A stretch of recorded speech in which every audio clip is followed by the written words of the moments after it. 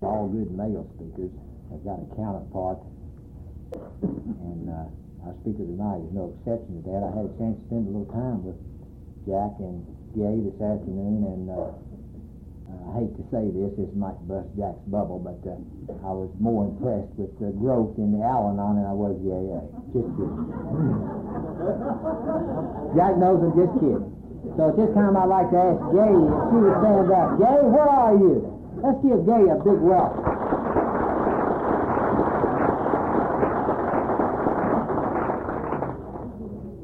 The other thing, that's strange about us alcoholics, makes no difference at what level we come in.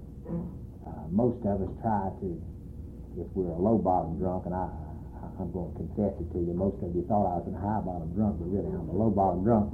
And I was trying to impress Jack, when we were talking, and he was trying to impress me, and come to find out we come out of adjacent sewer pipes. So I feel real comfortable, in introducing Jack. And all jokes aside, I find Jack a very knowledgeable fellow, as not only a member of Alcoholics Anonymous in good standing, but also a professional in the field of alcoholism.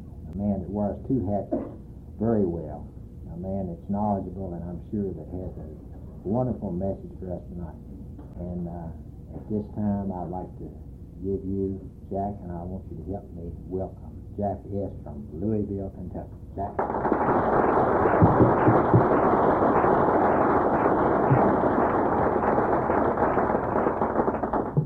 Thank you, Jim. First of all, I'd like to say that I'm Jack Sullivan, an alcoholic.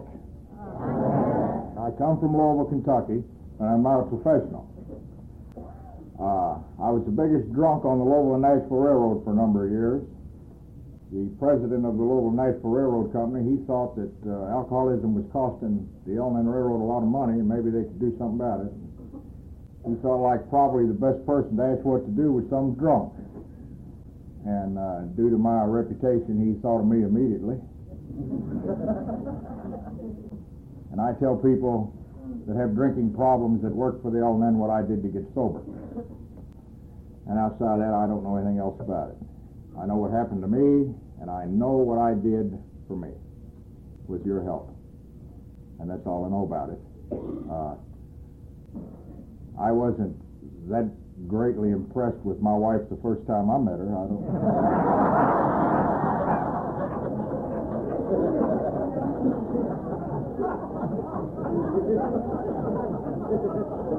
don't know what the hell brought that on with you.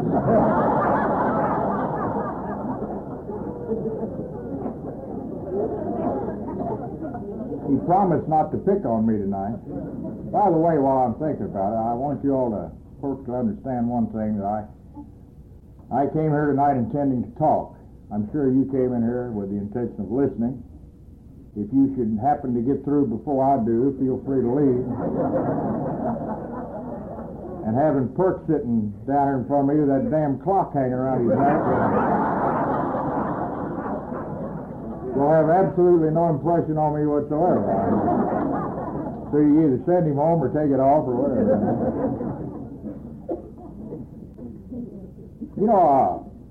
Around AA, some things that happen that in the program I think are quite humorous. I wasn't going to tell this till he made that crack about me. I was up in Seymour, Indiana not long ago at a friend of mine's anniversary in AA, and to give a lead there. And when I went in, there was a young boy with about 3 months sobriety, and he was to be the chairman of the meeting. And he was a nervous wreck. There was about 150 people there, I guess, and I'm serious, he was nervous. And he said, I guess I'll screw that meeting up. And I said, well, it's really hard to do to mess up an AA meeting. As brilliant as some of us are, we can't hardly do that. So anyway, he shook through it, and when it was over and about to close, he said to the people, with a tremendous degree of sincerity, he said that he hoped he'd done well. But he said, I guess when you get a chairman like me, it makes the speaker look better.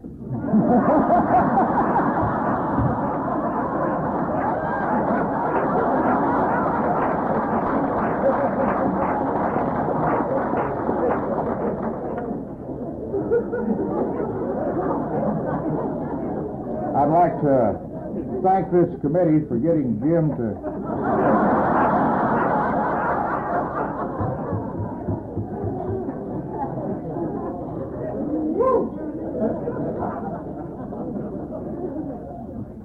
I hope you have a better impression of me next time around.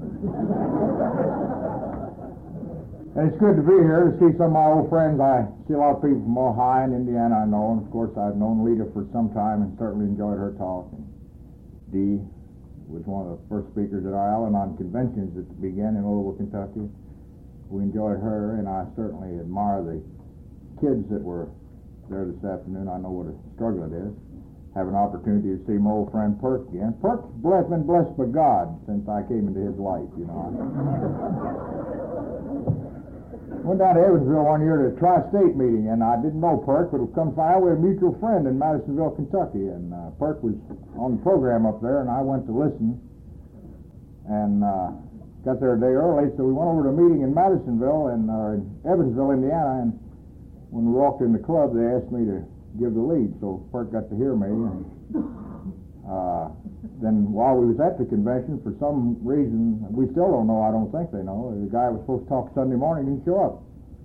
I don't think they've ever heard from that guy. They wrote him a letter, never got it back or anything. Really, he never came. I don't think anybody knows what happened to him. I guess we got an idea, you know. But he came in the dining room and asked me to give a lead, and Perk had known me in 3 days and got to hear me twice and understand he had had a drink since. I don't know whether that had anything to do with it or not. You got two clowns sitting over in the corner from Lexington, Kentucky, Alec and Don. They're friends of mine. I'll tell you how I know that. A few months ago, they asked me to come to Lexington and talk at one of their breakfasts, and I said, okay, I'll be there. And I told Don I'll drive up Sunday morning.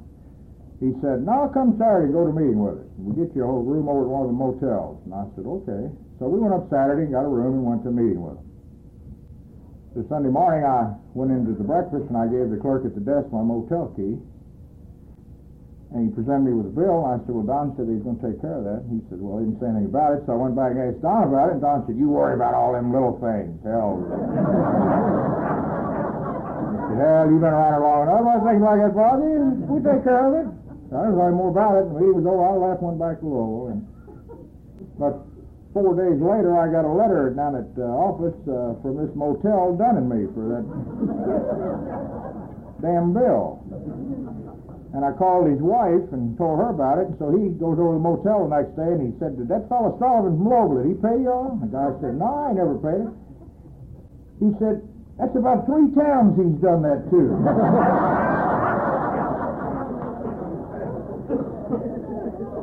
You get to meet a hell of a lot of nice people around here. Yeah. I've never been to West Virginia. My first trip to the glorious state. I've heard a little bit about it. A fellow was telling me down home he came up here one winter to West Virginia. He was ice fishing. One of the lakes around here somewhere. And he said he came up and he cut a hole in ice and he was fishing down there and he like froze to death about an hour and never got a bite. He said a fellow drove up and he looked at his car and he had West Virginia license plates on it, and he cut a hole in the ice and he dropped his line down in the water and pulled out a hell of a big fish. Put the line back in the water and pulled out another fish.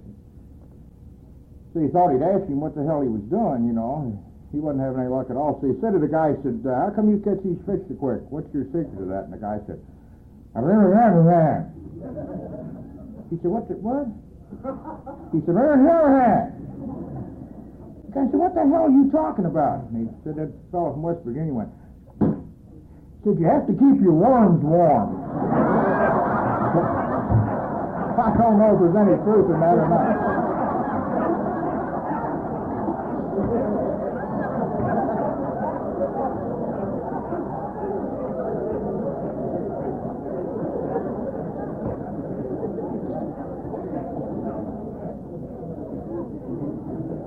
Now, that may be true or not, I don't know, he told me. But I am glad to be here, and I was glad to see you, committee. I've always said they've got about 3 classes of people around AA. You'll have people in AA that'll make things happen. And I think your committee here has done that. You'll have people that'll be only too glad to sit around and watch things happen. Then you've always got the class of people who will sit around and wonder what happened. So I'm sure that all of them fall into some category like that. I wasn't the first alcoholic in the continent of the United States, as you all well know that many people have been here before I. But I've heard somewhere along the line that the first alcoholic in this country was Christopher Columbus. Now, I don't know that anybody knew that he drank, but I do know they knew he was an alcoholic. And they know that for very obvious reasons. The first thing he did was he left home and he didn't know where he was going. Right? When he got here, he didn't know where he was. And when he got back, he didn't know where he'd been. And they said he'd done all of it on somebody else's money. I think right away that proves to me that he was just like us, or most of us anyway. I'm not the worst alcoholic in the country. I've heard of a guy one time that was so bad that when he called AA, they wouldn't tell him where the meetings were. So I'm sure that he was worse off than I was. I'd like for you to know that everything I say here tonight is my own opinion. You have a right to disagree with it, and I don't care if you like to be wrong. You know, it's all right. It's perfectly all right with me. It doesn't bother me in the least. But that I do enjoy coming and meeting and having the opportunity to meet with a whole lot of people. Jim and Donna asked me when I first got here to go over to the TV station and do a little segment with that TV man over there, and I think that's good. It's educational and informative to people. They cut it a little bit short. And he asked me about that Goofy Rand report over there, about the research they were doing in alcoholism. You know, half of these dummies think that we sit around and pine our hearts away because we can't drink booze. You know? Isn't that sad? I've had a drink today and haven't really missed it all that much, if you want to know the truth about it. But I told him we didn't comment too much on those type of things. If you leave them die, they'll die. Who in the hell cares about research anyway? Those dummies that do it, they don't know anything about us drunks. We know we can't drink. We've proven that. Who gives a damn why? You know, and those researchers are crazy anyway. We got a guy at the University of Louisville who's a brilliant man doing research in alcoholism. I don't pay a hell of a lot of attention to him because at one time I heard he was doing research on grasshoppers. And they tell me that the guy took a grasshopper into the laboratory and he set him on a table and he hit the table and he said, "Jump!" And the grasshopper jumped. And he cut his two front legs off and set him back on the table, and he hit the table and said, "Jump!" And the grasshopper jumped the best he could with two legs. And he picked him up and cut his other two legs off. And set him back on the table and hit the table, and he said, "Jump!" And the grasshopper didn't move. And he went back into his classroom and wrote his thesis, and he came to the very conclusion that if you cut all four legs off of a grasshopper, they came here.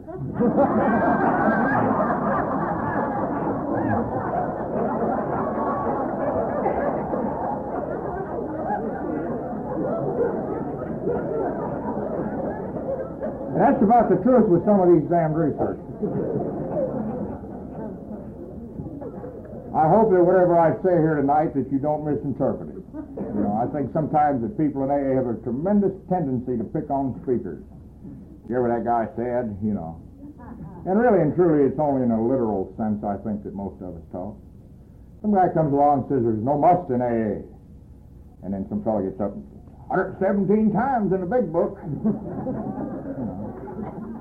What the hell, you know, when you jump out of an airplane, they suggest you pull a ripcord. I don't guess you have to.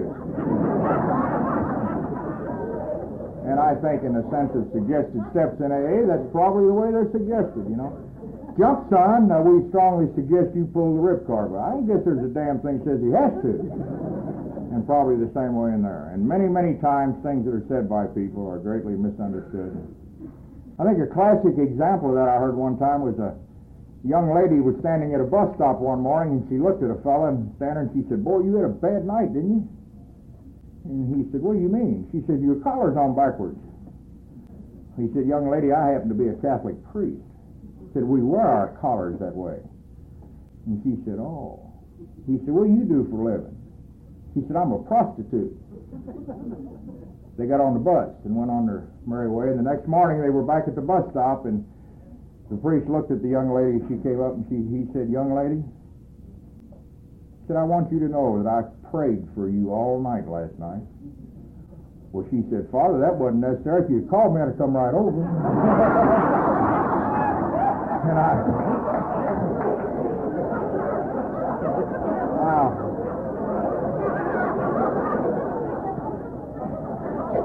I'll have to assume that was misunderstood.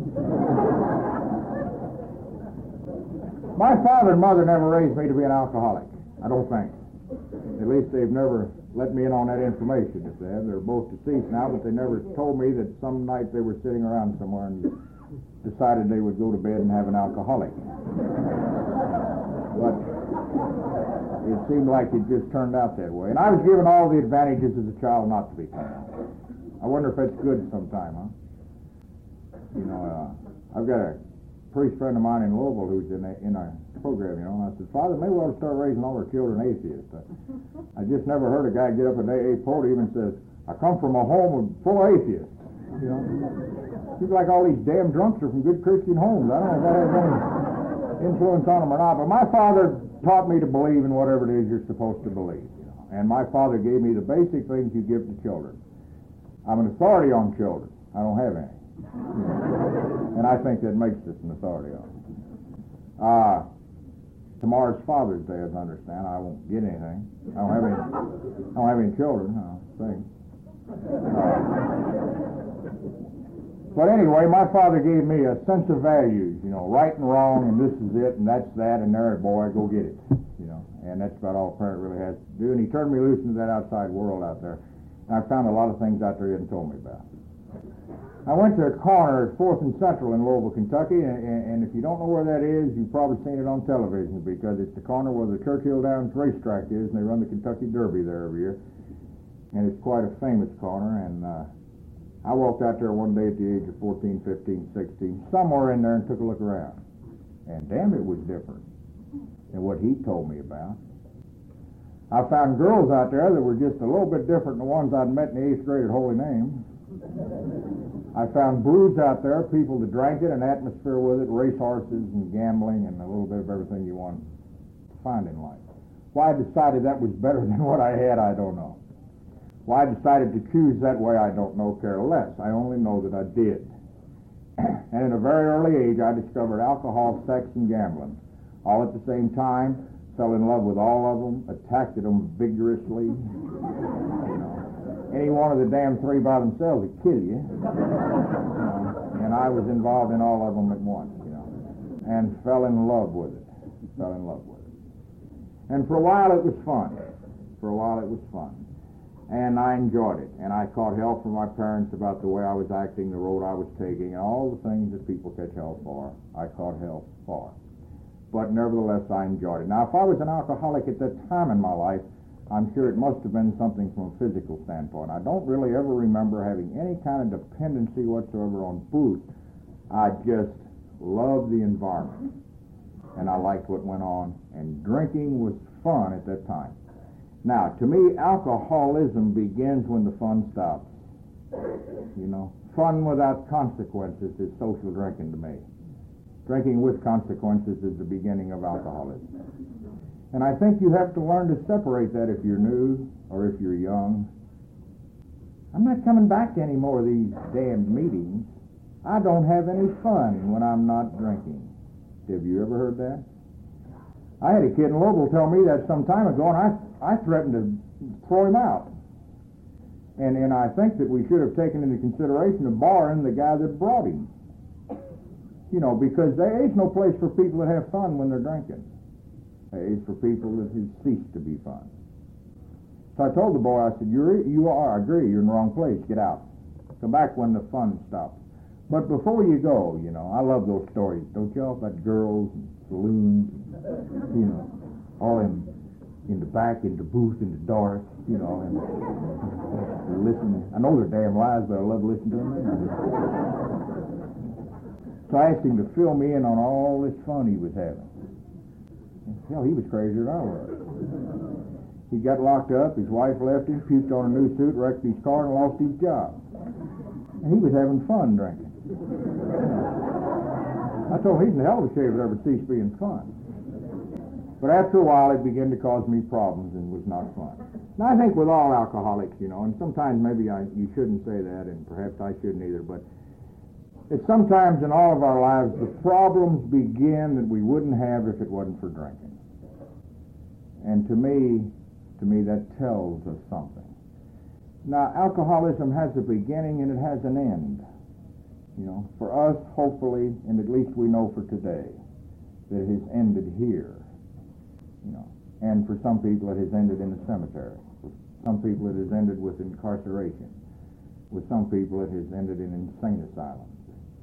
But it has a beginning and it has an end. And the only thing that's good about being young and approaching AA at an early age, you can catch it in the beginning and stop its progression. And you just don't have to go through all the hell that somebody did that went through 30 or 35 years of it. But it began to cause me problems. I went to work for the Louisville Nashville Railroad at the age of 20 as electrician apprentice. And at the age of 21 years old, I was in trouble with drinking alcohol from all phases, from everybody. It began to interfere with my work.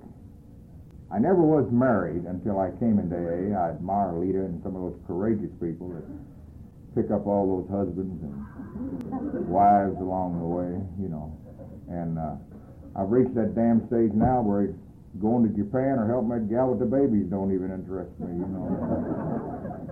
But I never had a desire to get married.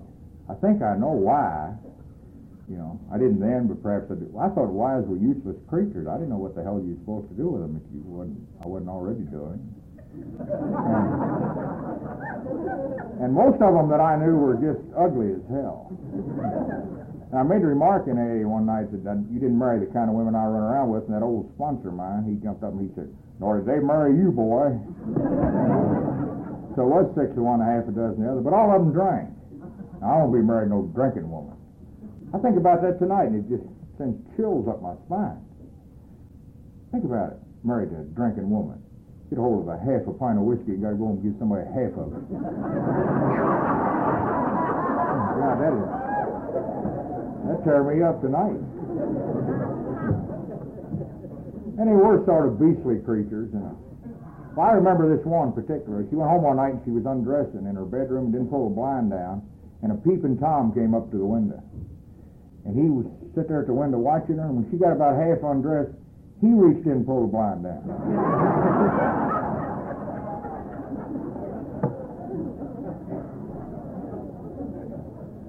But all this drinking career of mine, I was single.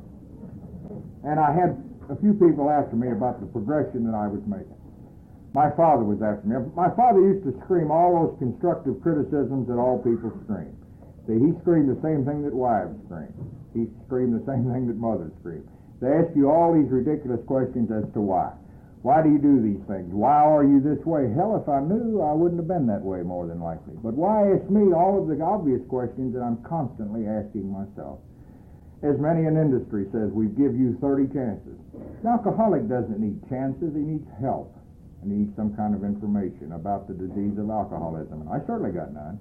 I got all these whys and how come, And if you loved me, probably the classic of them all, as if there was a dominant love factor in the field of alcoholism. As if an alcoholic was capable of loving something. He's not even capable of loving himself. He's not even capable of allowing someone to love him. That without a drink I was nothing, and with a drink I was less. And it gets to be one hell of a rat race, and I think they call it a merry-go-round. And God, it is. It's ups and downs and hills and valleys and torment. And I guess just every once in a while in your life you run into some clown that probably allows you to survive. But my boss was asking me the same questions my father was, and I was progressively getting worse, Now, the stages in what happened to me, I don't really think has that much to do with alcoholism. I've never personally met an alcoholic I can't identify with. I've never really met an alcoholic that came here for any other reason than the one I came for. And I think the identification of alcoholism, as far as I'm concerned to you, it's a blanket that covers us all. probably the comparison of life stories would be tremendously different. You'll hear speakers sometimes that your life and his life will parallel each other from the beginning to the end. There might be a closer sort of an identification process there because of the tremendous parallel of your lives. But I don't really think that has much to do with alcoholism in a sense of the word, of the way I was feeling and the problems that it was causing. And all of these clowns that I ran into that knew nothing about it. Now, I had a Catholic priest who was after me, and he was going to save my soul, and he was a friend of our family's, and he thought the solution to alcoholism was a pat on the head, a seat in the sanctuary, a Bible in your hand, and come back in an hour. And alcoholism, it just doesn't work that way. And finally one day he surrendered, and I love to remember the people who surrendered to me, because when I came to AA, that old man said, "Surrender, boy," and I jumped up and said, "My turn." Man, I put a lot of good ones down in my lifetime. And especially this Catholic priest. I went staggering through the Holy Name schoolyard one day, taking up both sides of the yard, and he looked at me and he just shook his head. And he said, "You're hopeless. You are absolutely hopeless." And he said, "When you and I die, we will meet on the way to heaven." And then he looked at me and he said, when you meet somebody, they're going one way and you're going the other." And he turned and walked off. And I was dumbfounded. I stopped and watched him as he walked away, and I thought, my God, I wonder what he's done.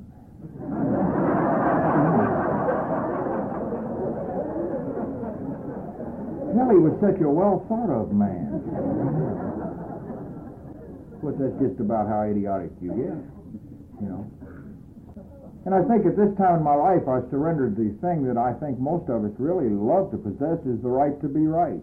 That's one of the tremendous disadvantages of being a drunk. You surrender your right to be right. You're always wrong, irregardless of even if you're right, because you're a drunk. Nobody believes the damn thing you tell them. You could go to the dentist tomorrow and have 79 teeth extracted, run into work and say, "Look, yeah." They'd say, "Bull, you've been off drunk." They just don't believe you. And it hurts. We got a girl down there in Louisville, been sober about 12 years, and about 14 years ago, she was sitting in a saloon one night, and there was a little frog in the booth. And that little frog talked to her. She said, "Hello." And she said, "My God, you can talk?" And he said, "Yes." He said, "I wasn't always a frog." He said, "An old witch put a spell on me." She said, "Is there anything I can do to help you?" He said, "The only thing that will relieve the spell is for me to sleep under the covers of a young maiden."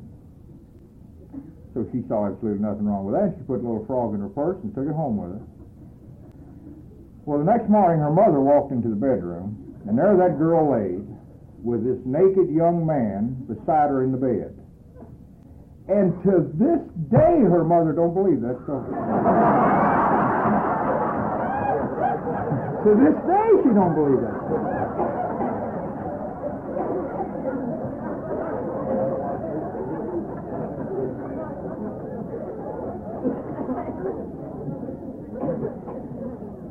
And it's hard to give up that right to be right once in a while. I finally got so bad with my alcoholism, and nothing interrupted it. I just went from bad to worse. I'm in the book. Open the book, page 1, close it at page 7, or whatever book you're reading. I'm it. I'm there every page. I started out slowly, progressed rapidly, went downhill, and wound up on my butt, on Skid Row. In the meantime, my mother had died. My father had disowned me. The L&N Railroad had ran me off. And I went from a home with my father to a home with my sister, who was going to straighten me out till she threw me out. I didn't mind leaving there. Her children made me awfully nervous. And that's why I drank at that time in my life. My father hollering at me, that's why I drank. My boss picking on me, that's why I drank. If it wasn't for them, I wouldn't even drink the damn stuff. If it wasn't for this, that, them, these, and those, we wouldn't drink. People just don't understand that. But nevertheless, I left there and I went into an apartment and I didn't pay my rent, and I went into a rooming house and I didn't pay my rent, and I went into a boarding house and didn't pay my rent, and I went into the streets. And all of that took a time from I was 22 years old, I guess, till I was 33. And it was all a downhill drag. And I wound up with nothing, void of everything that's good and decent in life. I had no faith in God, I had no faith in people, and I finally lost the very thing that seems to correct alcoholism. I lost faith in myself. I reached a point in my life to where alcohol did absolutely nothing for me, and believe me, if you've never been there, that's a terrible feeling. When you're down and out, your back's to the wall, and the world's going to hell, you can take a drink of that stuff and it goes boom. I'm ready for them now. You know, I misfit, I fit. Where are you? Is there something you'd like to know about anything? You know, I knew it then. But alcohol finally got to the point that you could drink all you wanted to and it did nothing for you. You knew where you were a failure, you would die a failure. Everybody had tried. You'd encountered everything known to God and man to recover from this terrible problem, and nothing seemed to help it work. Churches, hospitals, doctors, police department, judges, supervisors, and family. Everybody with the same constructive criticism, the same idiotic questions, why? Now, it's hard as hell to walk around in life with faith in nothing. Faith is the very thing that opens the door of communication. The only thing. The strongest emotion in the human body known to man is fear. The only thing known to overcome fear is faith. The only thing that allows us to have rapport, to communicate, is the faith that we have in each other. That our only concern is for your welfare. And if I'm concerned about yours, mine will survive because of you. You know, how beautiful it is to look at somebody in AA and say, I love you, not for what you are, but for what I am when I'm with you. That by my concern for you allows me to survive. I'll share with you what I have, but I can't pay my debt because I get back twofold of what I'm willing to share. Observation alone will pay that to me. But not having faith in anything, not having any way in the world to communicate or overcome fear, it becomes one of the most hideous, tormented states of mind known to a human being on this earth. And why I did not take my own life, I don't know. Lita said something last night that I'd never heard before and never thought of, and maybe it's the reason why. That every time the bad one wanted to kill himself, the good one said don't. And maybe something in the back of my mind or the dictates of a conscience kept saying, hang on. I don't really know. But you can't live or survive in this world without faith in something. You know, most alcoholics need three basic faiths. One's in themselves, one's in other people, and one's in God. Most alcoholics surrender faith in God first. They surrender faith in other people secondly. And finally and lastly, what goes is faith in themselves. And they stand void in a vacuum. Faith in nothing. And ironically, and isn't God patient with us? He'll wait his turn, as a rule. Because we come to AA and it says, have faith in yourself, my friend. Believe that you have the capabilities of doing what they say. Trust us. We've done it before you. You develop that faith in yourself, faith in other people, and soon, faith in a God that you can understand. And it's a remarkable thing. I think one of the most beautiful stories I ever heard about faith was there were three Catholic nuns one time out driving a car down an old dirt road, and they'd run out of gas. And he went up to this farmer, and they said, do you have any gas? And he said, sister, I have a 55-gallon drum. But he said, I'm a little embarrassed to a lady in your position to tell you this. The only thing I have to put it in is a slop jar. And said, if you don't mind carrying this slop jar down to the road, I'll give you the gas. So she didn't have much of a choice, so she took it. And she was standing down there at the car with this amber-colored fluid in a slop jar, pouring it in her gas tank. And some drunk come by. And he looked at her. He walked over and he said, sister, he said, I don't know a damn thing about the Catholic religion, but I sure admire your faith. And that's important. That's important. Probably the things that allow winos to survive, and I finally went into the city streets. That's the only place you have to go. You go to jail numerous times, as Jim can tell you, anybody can tell you, because you live on the streets and you're open to the police department. You have no place to go. My father would not only not let me in his house, he would not even let me in his neighborhood. My father would do nothing to promote my alcoholism. He didn't know that's what he was doing, but that's what he was doing. I was one of those big, two-fisted, tough drunks. You know, bring on the girls. Bring them on. You know, bring on the booze. Let the party begin. Here I am. Until I got in trouble. You know. And people would say something about, you're embarrassing your father. You know, why that old blah, blah, blah, blah, blah. You know. Until I got in jail.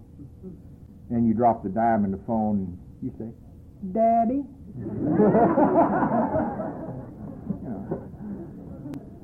And the first time I was ever in jail, I did that, you know, and he said, what do you want? And I said, I'm in jail. So what? Well, I thought you might come down and get me out. Oh, he said, I wouldn't worry too much about that if I was you. Why, he said, as smart as you are, if you figured out some way to get in, you'll figure some way to get out. And hung the damn phone up. And told me when I got out, if I was ever in there again with a dime, don't waste it on him. From that day on, he never promoted my alcoholism. Never. When I went to live in this alley at 4th and Central, back then it was sort of a Skid Row haven. There was a poultry house on one corner and a couple of saloons on another, and Urban Renewal's kind of modernized it a little bit now. It'd be difficult to live back there, but there was an old junk car. There was a big hardware store there, still there, Scobie's Hardware Store. It's an enormous place. They sell appliances and everything, you know. And in the back of their store is down this alley, and they'd throw out all these boxes and things like that. You know, hell, there's Shelter Haven when you don't have any place else to go. But all that, they accomplish a lot of things for you, really. I think all people need somebody to look down on. You know, you can be a snob wino. Really. I'm sincere about that. If you get there early in the morning and get one of these big freezer boxes, and you can lay down those things, those cardboard cartons, these freezers and things come in. You can lay down in them. And you find some poor drunk that come along with a TV console box, you could, you know. Well, it was damn near like a better neighborhood. And across the street there was a poultry house, and was winos in under there, and you knew you were better than they were. Especially if the wind was blowing that way. I was a policeman. Fighter's not the proper term. I don't remember. I argued with them. Disagree with everything they said. I have very little use for most of them today that are sadistic, and there are some. There's some damn good policemen, but there are some that are not. I think they're a little weird at times, you know. And us winos were trying to survive in that alley by stealing, begging, bar, or whatever, you know, enough to get drunk, to get knocked out, you know, that you don't have to think. The thinking process of a wino is the most horrible thing in the world. You know, you can't drink a gallon and know you're going to be vice president tomorrow like you could before. You know, I'll quit this job and show them. You know, I'll build this $100,000 house on the hill with 4 Cadillacs in the driveway and won't invite her up. You know, all that crap that booze does for you. It doesn't do all that anymore. If you just get enough to where you don't have to think, just put you into oblivion and blank your mind at what you've become. And it's a struggle to obtain all of that, you know. And really, I don't know that you hurt or bother anybody that much, but the thing that always kind of provoked me was these policemen. And I'd argue with them anyway. There's a mailbox on the corner of 4th and Central by that drugstore, and I'd lean on it when I was drinking. It was a really good place to steady yourself. You know, we used to call it the U.S. bar. And I've been locked up for everything around that corner. I was locked up for drunken driving, drunken walking, drunken leaning, drunken crawling. And I think one time I was arrested because I looked like I was going to get drunk. But anyway, these cops would come up, you know, and they'd say, go home. You know, who in the hell they think they are? Okay, Jack, get off of the corner, go on home. Which meant back in the alley, you know. Well, you have to explain to these people that, come here, you know, you see that? United States government, right? Belongs to us taxpayers.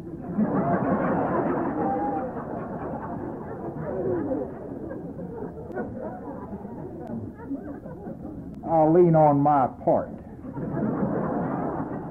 Get off of the mailbox, you know, and you don't move. Then he says to you, I'll give you 30 seconds to get off of the mailbox, or I'll take you to 6th and Jefferson, where the Crossbar Hotel is.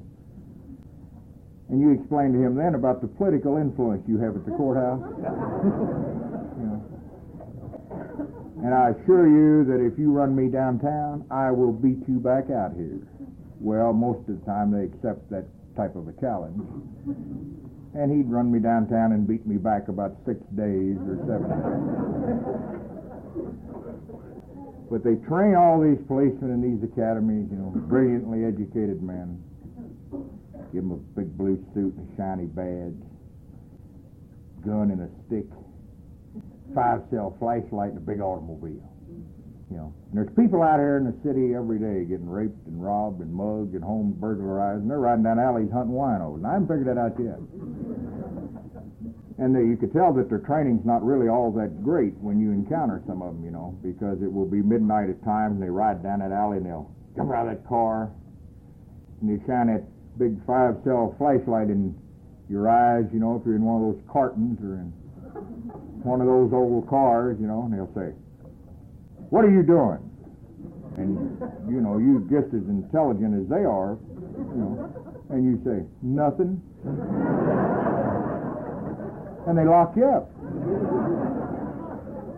I've often wished that I had known something about alcoholism when that clown rode down that alley some night and he threw that light in my eyes and he, what are you doing? You know, and I could have stuck my head out that box and said, officer, I'm progressing.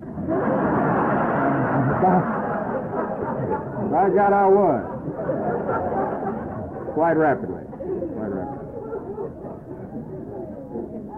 Maybe that's the only thing that keeps you going sometimes, you know. You realize, you know, I ain't wrapped too tight, but I'm a drunk, you know. What the hell's his excuse? I borrowed some money from a finance company.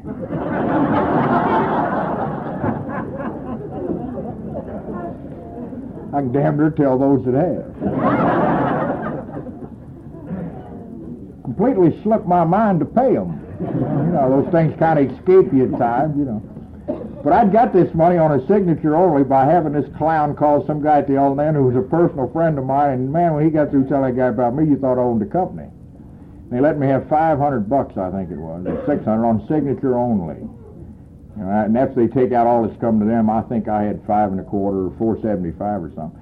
And I borrowed this in January of 1962.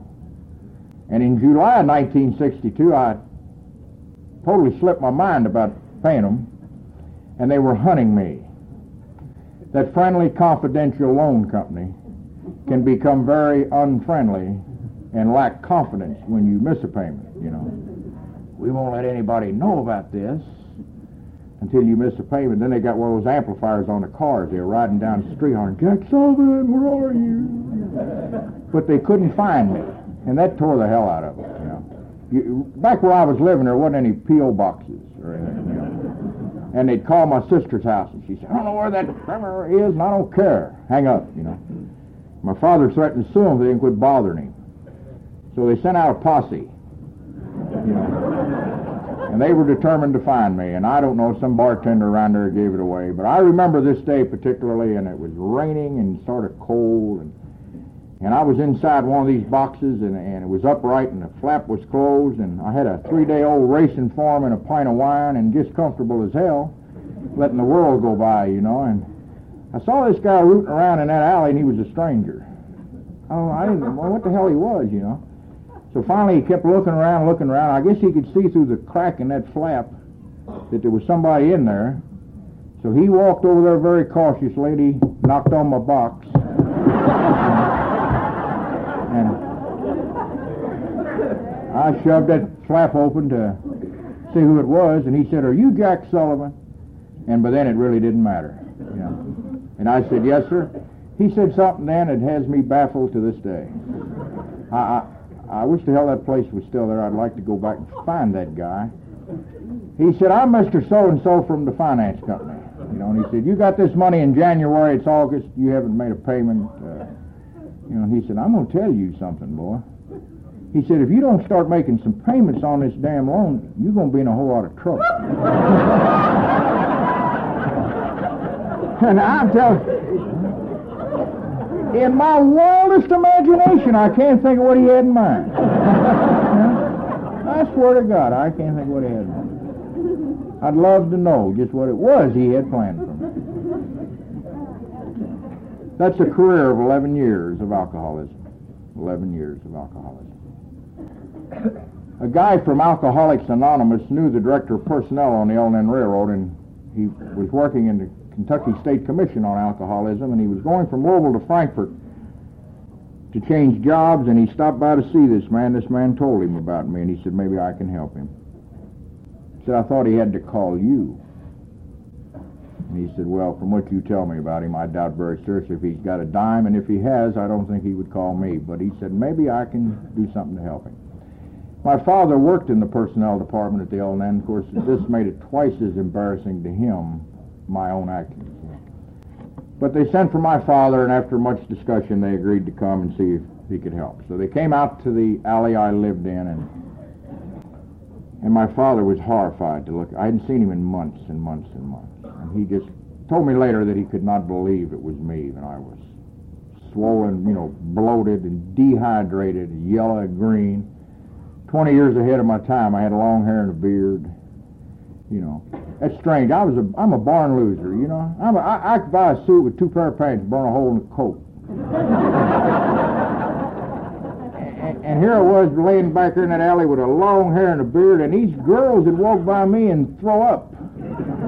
And nowadays they look at some guy and they go, oh. A hell of a difference. But anyway, he was just horrified at the way that I looked. And he never said a word to me. This man came over and he talked to me. You could tell he was out of place. I was so sick I cared about nothing. It didn't matter to me where he was from. I guess he told me I didn't care. I just didn't care. You reach a point in your life to where you just don't care. Nothing matters. If this is all there is, what the hell? What the hell? And there's no relief because you've tried everything. Why you don't do away with yourself, I don't really know. But you don't care. So he said, I'd like to help you, if you'll let me. And it was very important that I let him, as it's very important with all alcoholics.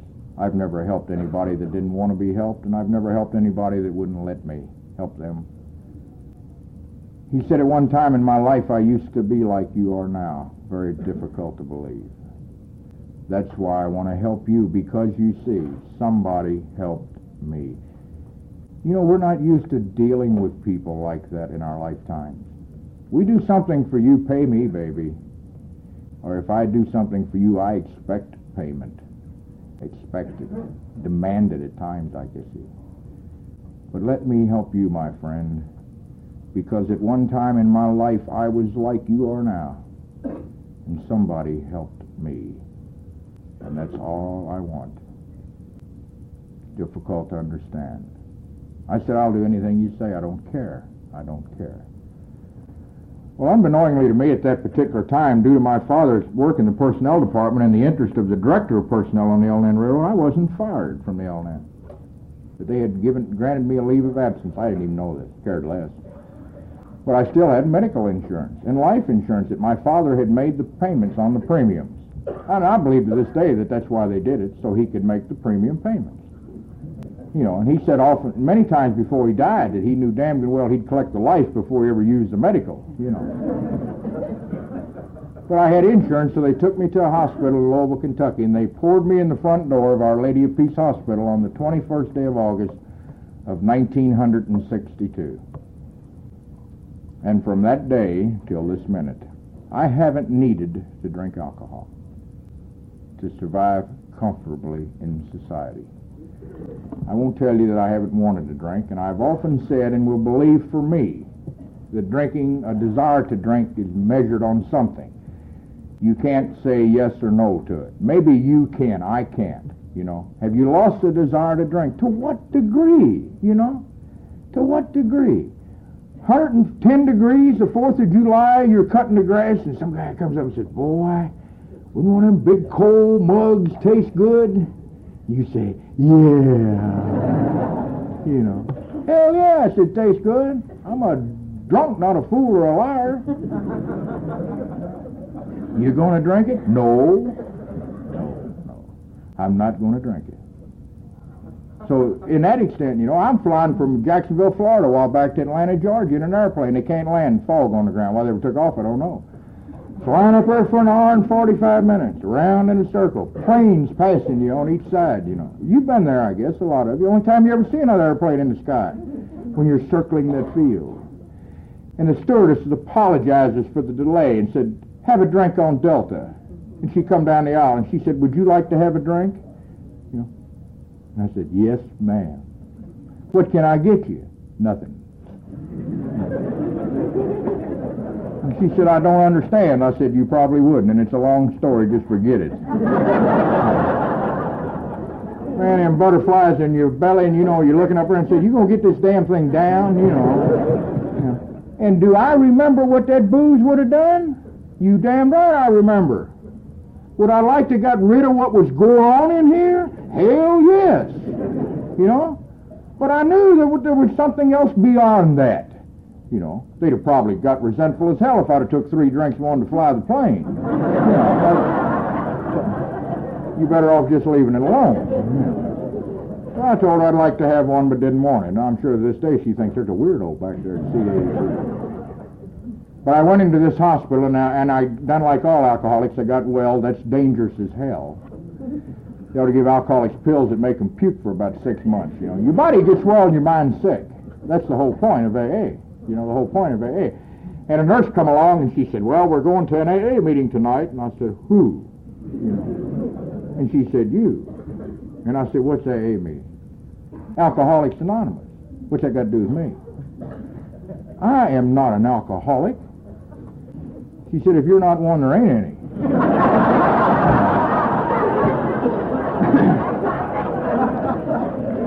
Now, hell, that hurts. And I gave her all the excuses in the world not to go out, and I finally got to the granddaddy of them all. I don't know anybody back there. She said, you know me, and I'm going. And so that night, by the ear, I walked down a corridor with that nurse. And God love her, she's led many an alcoholic down that corridor. And she was a member of the Al-Anon family groups, and I can't say enough about them. I get so damn sick and tired sometimes of AA people, listening to them bitch about things they don't know anything about. They're non-supportive of Al-Anon. They don't know a damn thing about it. And they've got the very height of egotism because they think all in the hell their wives have got to do is go to an Al-Anon meeting and talk about them.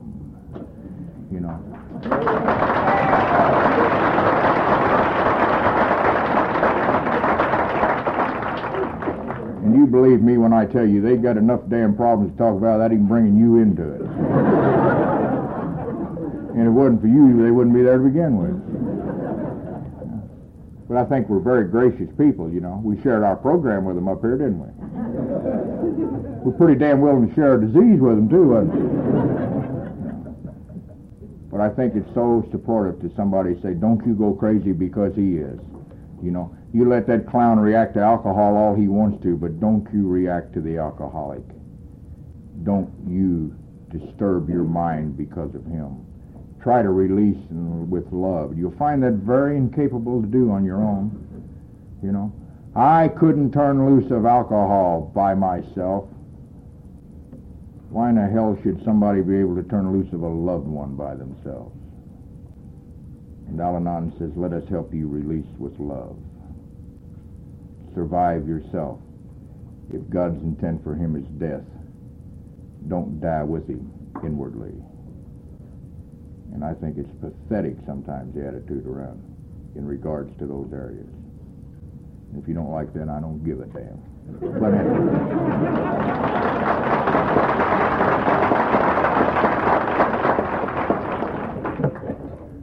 But anyway, this nurse was in Al-Anon. She drug a lot of us back there. I had an image of myself. Turn that damn watch around. Yeah, if y'all are through, go on. I don't care. I'm serious, But I had an image of me, And that's what AA says. AA says, honestly evaluate yourself. See? And they say, if you want to confess, okay, do it to God, to yourself, to another individual, It don't have to be a public confession of some kind. what they do really say, honestly evaluate yourself. Take a good look at you and see what the hell you are. That hurts, baby, but you better do it. You better do it. See? But I had an evaluation of me at that time, you know. Now, it wasn't an honest one, you know, because the only reason I was in that hospital, my nerves. Right? Did you ever go in an insane asylum and look at all the gratification that the patients get by signing themselves in? Isn't that crazy? You know, you'd have some nut standing in a drunk ward and he'd say, I signed myself in here. I don't know what the hell it does for them, but boy, it helps. You know, what are you here for? My nerves, I was on the verge of collapse, you know. But I signed myself in. You know, I'm a big, two-fisted, swinging drinker, you know. Because I'm well again. Hell, they had me, you know. That's the thing about alcoholism. I had put the plug in the jug and had not drinking alcohol. I haven't had to drink alcohol in almost 16 years. I hadn't had a bit of problem with it. See? But I had alcoholism. If I'd have got over that, they'd have called it alcoholism. But I had alcoholism. And that's what I was going down to the meeting with, my alcoholism. And I was going down there and they were going to try to change me. I didn't know it at the time, but that's what was going to happen. But I went down there with my image of me. You know, bring on the chicks. You know, where are the babies and the booze? You know, bring the music and start the party. I'm here. You know, I'm ready to go. That was me. You know, a swinger. Well, I was in for the shock of my life. There was some, I call her an old lady, she gives me hell. There was some old lady, gray-haired lady, standing there at the door, you know, and she put her arm around my shoulder. You know, she said, "Hi, honey." And I thought, you know, I've seen her kind before. Got them things for young boys, you know. And then it made me realize she was weirder than ever. She said, "Honey, would you like a cup of coffee and a cookie?" I thought, Jesus, you know, what the hell have I got into here? So I went on in the room and I sat down and some guy got up and said he was an alcoholic. And I thought that was a big deal. I couldn't have cared less. Then some idiot got up like I'm doing tonight and he started telling me about how much he drank, and I couldn't care it either, you know. But I didn't think he was telling it exactly right or like it ought to be, so I began to interrupt him. I began to tell him what I thought, you know, and I began to tell him why they made me come down here, you know. He went right on talking. You know, and they go, I'd get back up again. So finally the meeting was over and I left and there stood that damned old woman. And I knew she was crazier than I was. I'd been in that room 1 solid hour, made a perfect ass out of myself, and when I left she said, "Honey, you come back next week, we need you." I thought, my God. And I came away with a brilliant conclusion. After listening to that guy, if he really drank like he said he did, he should have quit. My God, anybody that drinks like that ought to stop. The insanity of the alcoholic reasoning, you know. We laugh about that tonight, and I laugh about it too. But you know the sad part about it, when you really stop to think, I honestly to God believe that. The insanity of the alcoholic reasoning. I honestly to God believe that. And so I went back. They made me go back, and I went back and I run into an old man that God set down in front of me. At least he said God put him there. I don't know who put him there. He was there. He was there every week anyway, you know. And he became my sponsor, and I hated his guts. Yeah, I'm serious about this, and I believe this to be true. If you're new to this program and you got a sponsor and you like him, you got the wrong one. Get rid of him.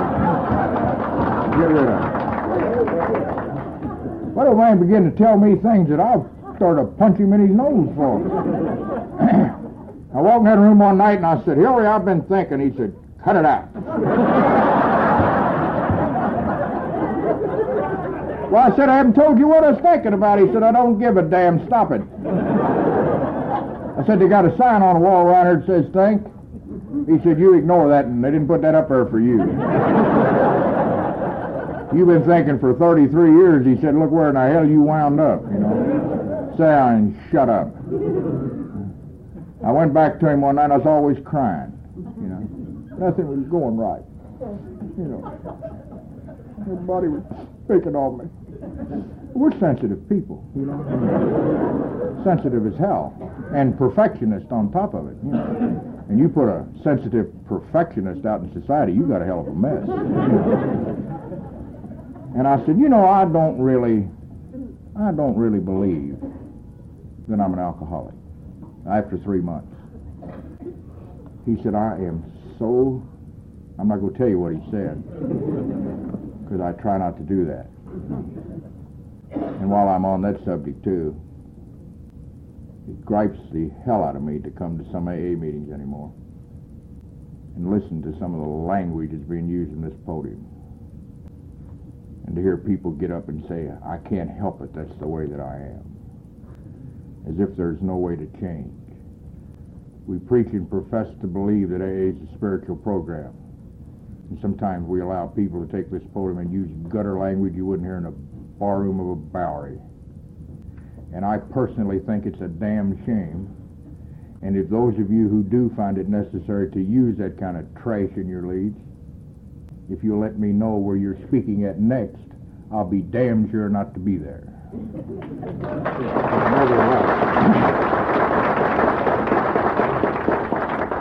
I won't tell you what he said.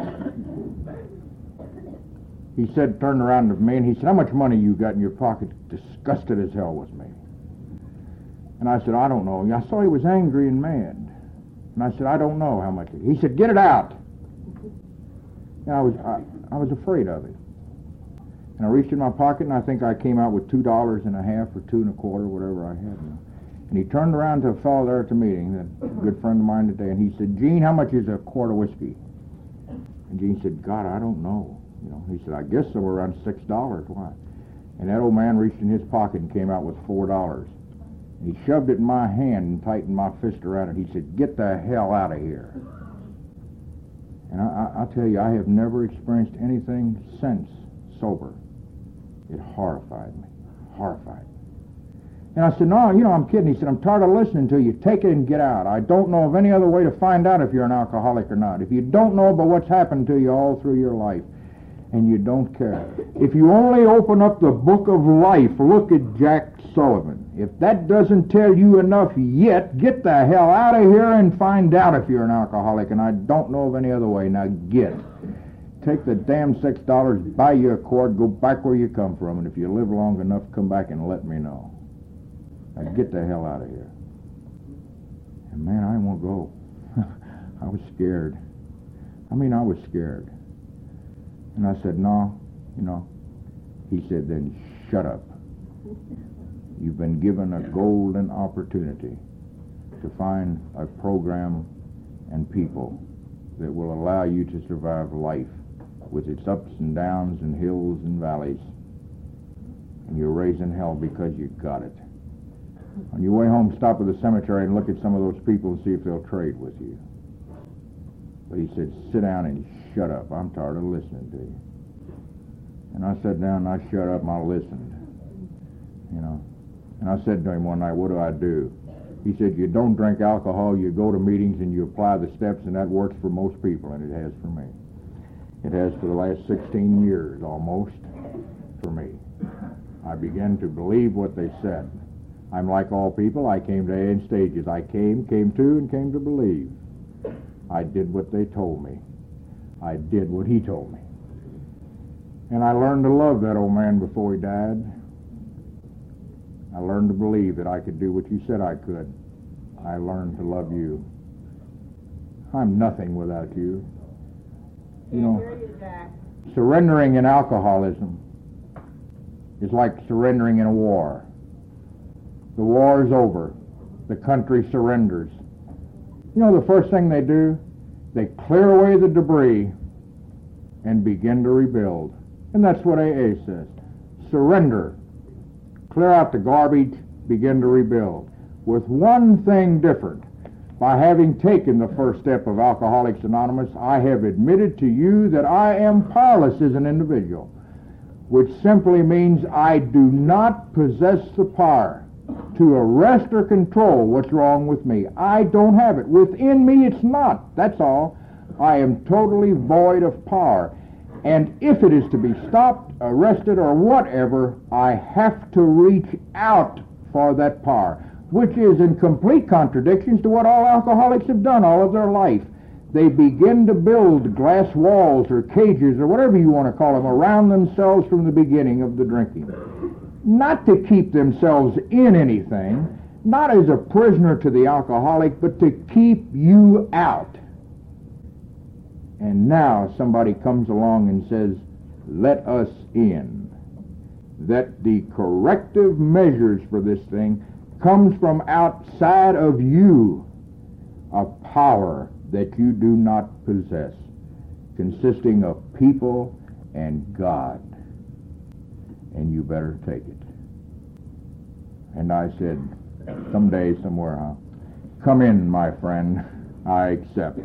I surrendered to alcoholism and did what you told me, and from there on in, that's all I've done. I haven't had a drink in that length of time, and I've survived quite well with it. I brought something with me tonight. I hate speakers that read.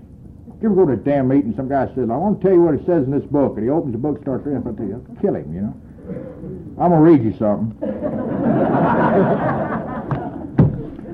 I took this to Indianapolis with me a few months ago, and after there was one fellow there, was about 100 people there, I guess, and there was a guy there, and he was taping it on a cassette, and I don't know, I found this, and I liked it, and I wanted to share it with him, so I read it, and that poor guy with the cassette, he was hounded for tapes, and I got 250 letters wanting copies of it or something, so evidently they enjoyed it, whether you do or not. Maybe some of you have heard it or read it or whatever, but I really enjoyed it, and I wanted to share it with you, and I thought that maybe if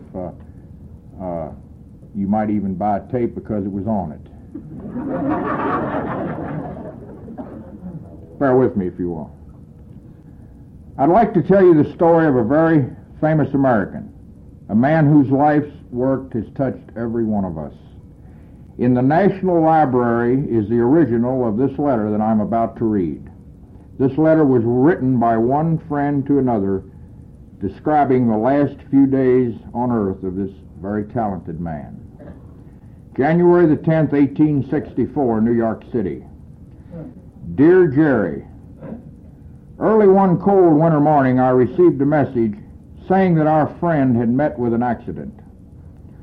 I dressed hurriedly and went to number 15 on the Bowery, in the lowest part of the city, to the old cheap vermin-infested rooming house where Steve lived.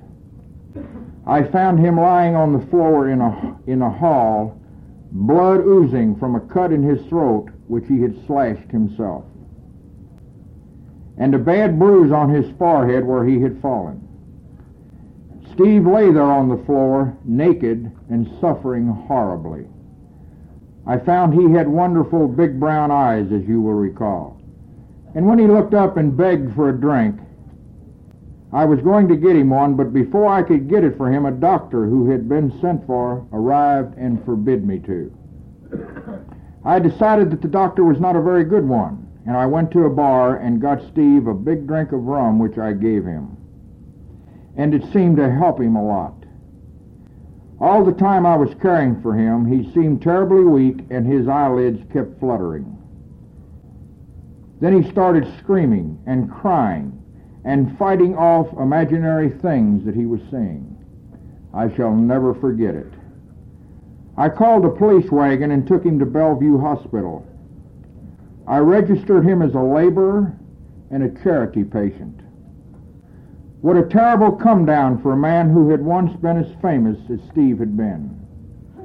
I went back to the hospital the following day to see him. When he was rational, he told me that nothing had been done for him and that he was dying. He kept begging for rum all of the time. And when I went back again the day after to see him, they told me, "Your friend is dead." They had sent his body down into the morgue of the nameless dead. I went down into the gloomy morgue to look for it, and there was an old man sitting there smoking a pipe. I told him what I wanted, and he said, "Look for him over there," pointing the way with his pipe stem to show me a row of dirty pine boxes.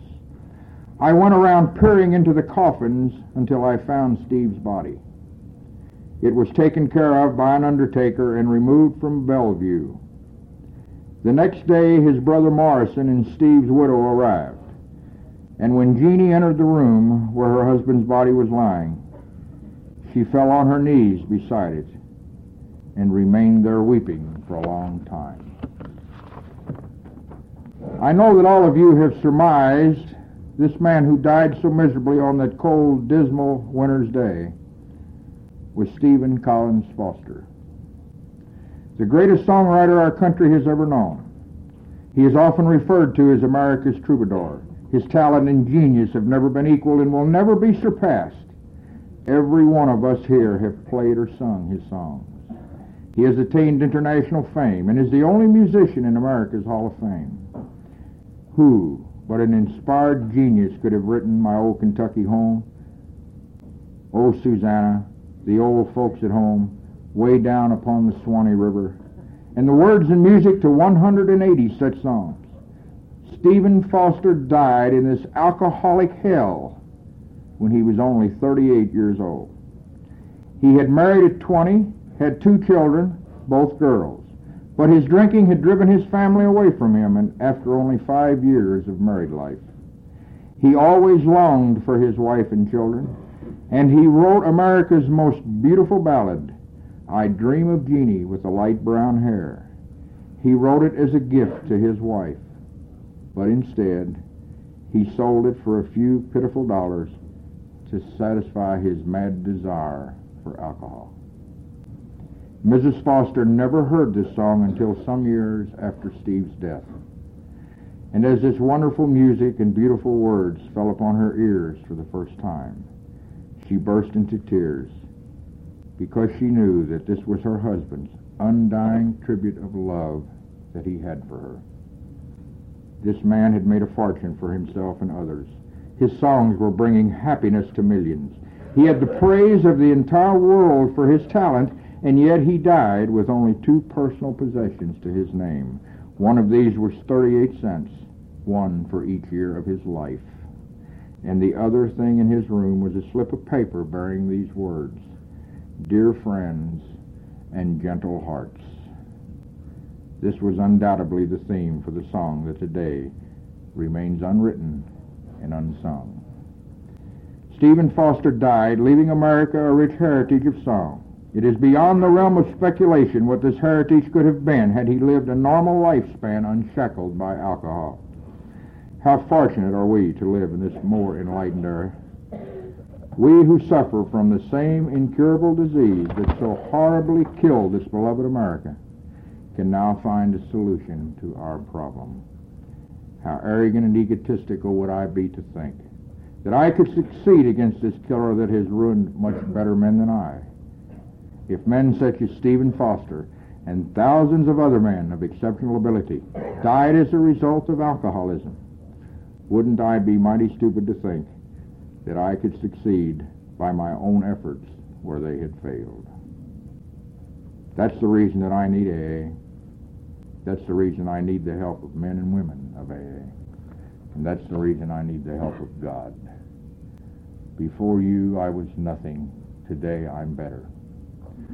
I'll close my talk as I close every talk, by a story that I heard, and I ask you never to forget it. A man walked down a cold, lonely, and miserable road one night, bitter cold. A snake was laying in the middle of the road. The snake was dying, as all snakes will, from cold weather. And when the man passed him, the snake looked at him and spoke. And he asked the man to put him under his coat and warm him so he wouldn't die. And the man thought for a minute, and he says, I can't. You're a poisonous snake. Surely if I was to place you under my coat and warm you would bite me when you were restored to health. And the snake says, do you think that I would bite you after you've saved my life? The man thought for a while and picked the snake up and put him under his coat. Got him warm and restored to health, and the snake bit him. The man grabbed him, threw him out from under his coat and back onto the road, and as he looked down, the snake had a snickering grin on his face. And the man said, "You promised if I saved your life, you wouldn't bite me." And the snake smiled and said, "You knew what I was when you picked me up." And someday, somewhere, under a given set of circumstances and maybe under certain conditions, rationalization again may approach your mind that maybe, just maybe I ain't. Maybe I can. You justify all you care to yourself, to God, and to other people. But it would be a very difficult thing for me to understand that after what you and I have been through, you knew what it was when you picked it up. Thank you for having me.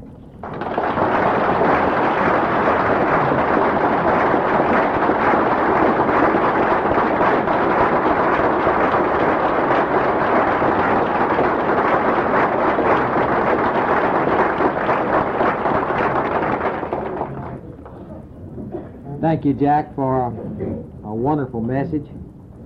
And on behalf of the committee, we'd like to present you with a little memento.